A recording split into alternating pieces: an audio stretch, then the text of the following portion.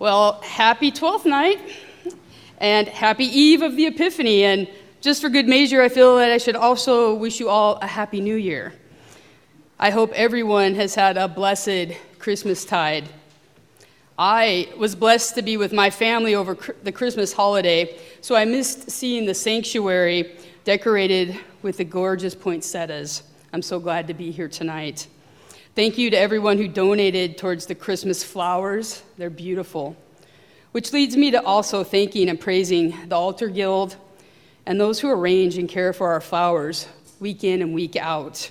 Your ministries are a true gift to us all. Thank you. Thank you, Mary. Speaking of gifts, is that a good segue? When Jesus was born in Bethlehem, there came to pay him homage wise men from the east. The name given to these men was Magi. The Magi were skilled in philosophy, medicine, and natural science. And in those ancient days, everyone believed in astrology. They believed that they could foretell the future from the stars.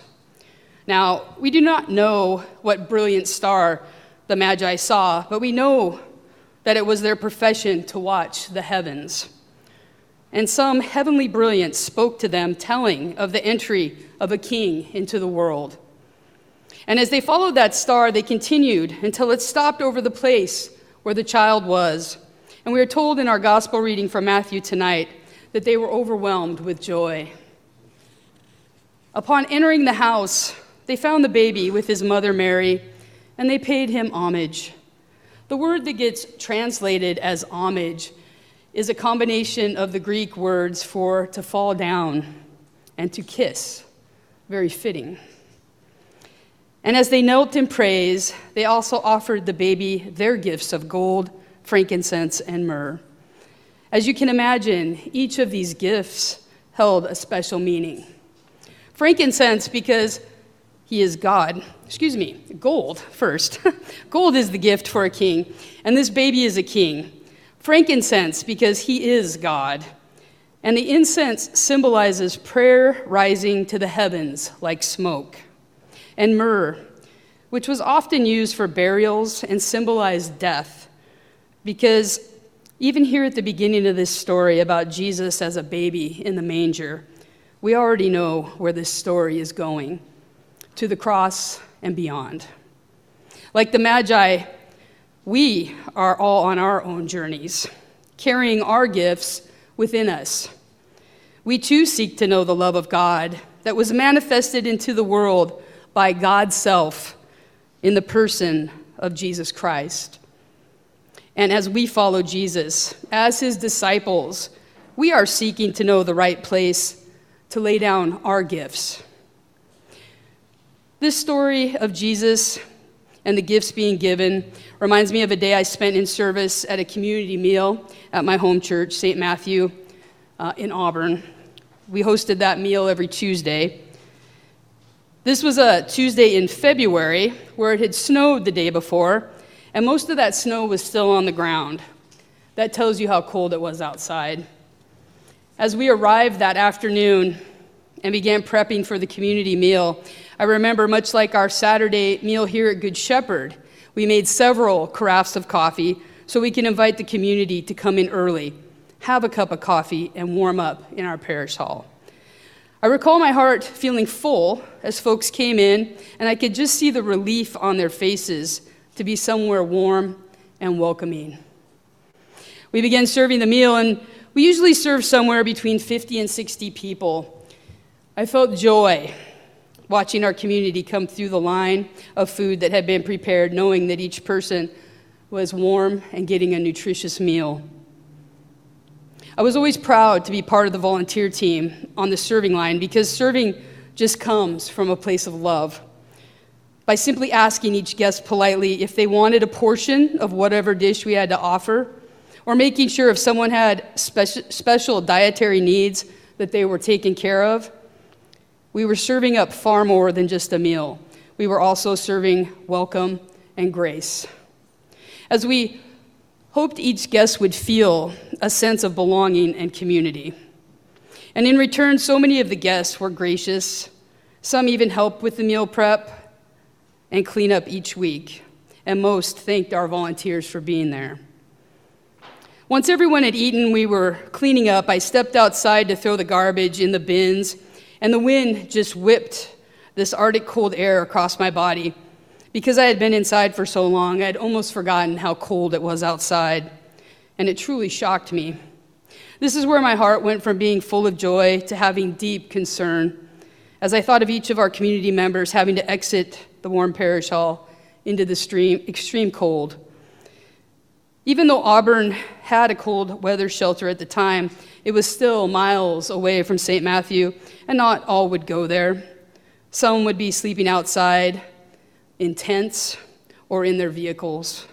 It just seemed so wrong to be sending folks outside. It broke my heart.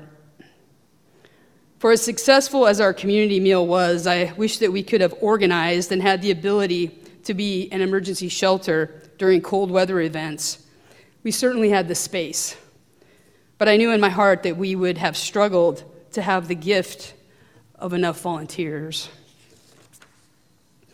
As we were locking up, I exited the building, and on the ground just outside of the parish hall door, one of the men who I recognized as a regular at our meal had sculpted with his bare hands a 6-foot-long cross made of snow lying flat on the ground with Jesus stretched out on it.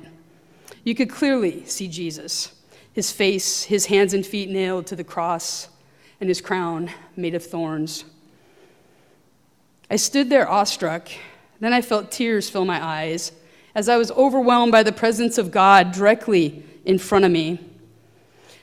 To me, this was an epiphany, much like the Magi being guided by the heavenly brilliance of the star to the love of God manifested through Jesus laying in the manger. I had been led to the love of God by this unassuming sculptor, this blessed homeless man. He had brought forth his gift in the extreme cold for each one of us to witness.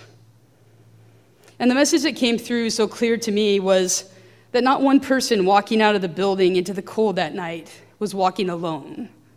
No, they were walking with Jesus. Jesus was beside us, beside the poor, beside the needy, beside the addicted, beside the mentally ill, beside the unsheltered, and beside those doing their best to serve in his name. As I felt joy in my heart, I knew I was laying down my gifts in the right place. I took photos that night of the snow sculpture of Jesus on the cross. We gave a framed copy to our priest, Father Antonio, and he hung it in the church office. And we sent a digital copy to the diocese, and I have a copy that I keep at home in my Bible.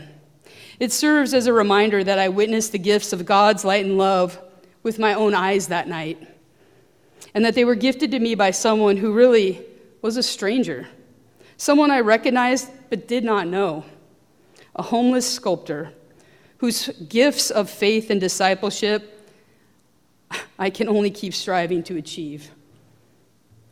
So on this 12th night, as Christmas comes to a close and we move into the season of light, the season of Epiphany, know that God has given each of you a gift. And it's up to you. How will you share that gift with the world? What path will your discipleship follow this year? Will it be the same path that you have been on, or will you change direction and try something new? What is God calling you to do? I invite and encourage you to find some quiet time in the beginning of this new year to talk with God or pray with God, whatever your spiritual practice is, and discern the answer to those questions as you seek the right place to lay your gifts down.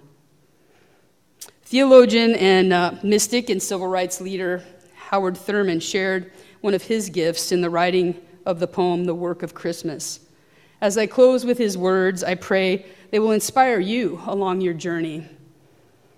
The work of Christmas, when the song of the angels is stilled, when the star in the sky is gone, when the kings and princes are home, when the shepherds are back with their flock, the work of Christmas begins. To find the lost, to heal the broken, to feed the hungry, to release the prisoner, to rebuild the nations, to bring peace among all people, and to make music in the heart. Amen.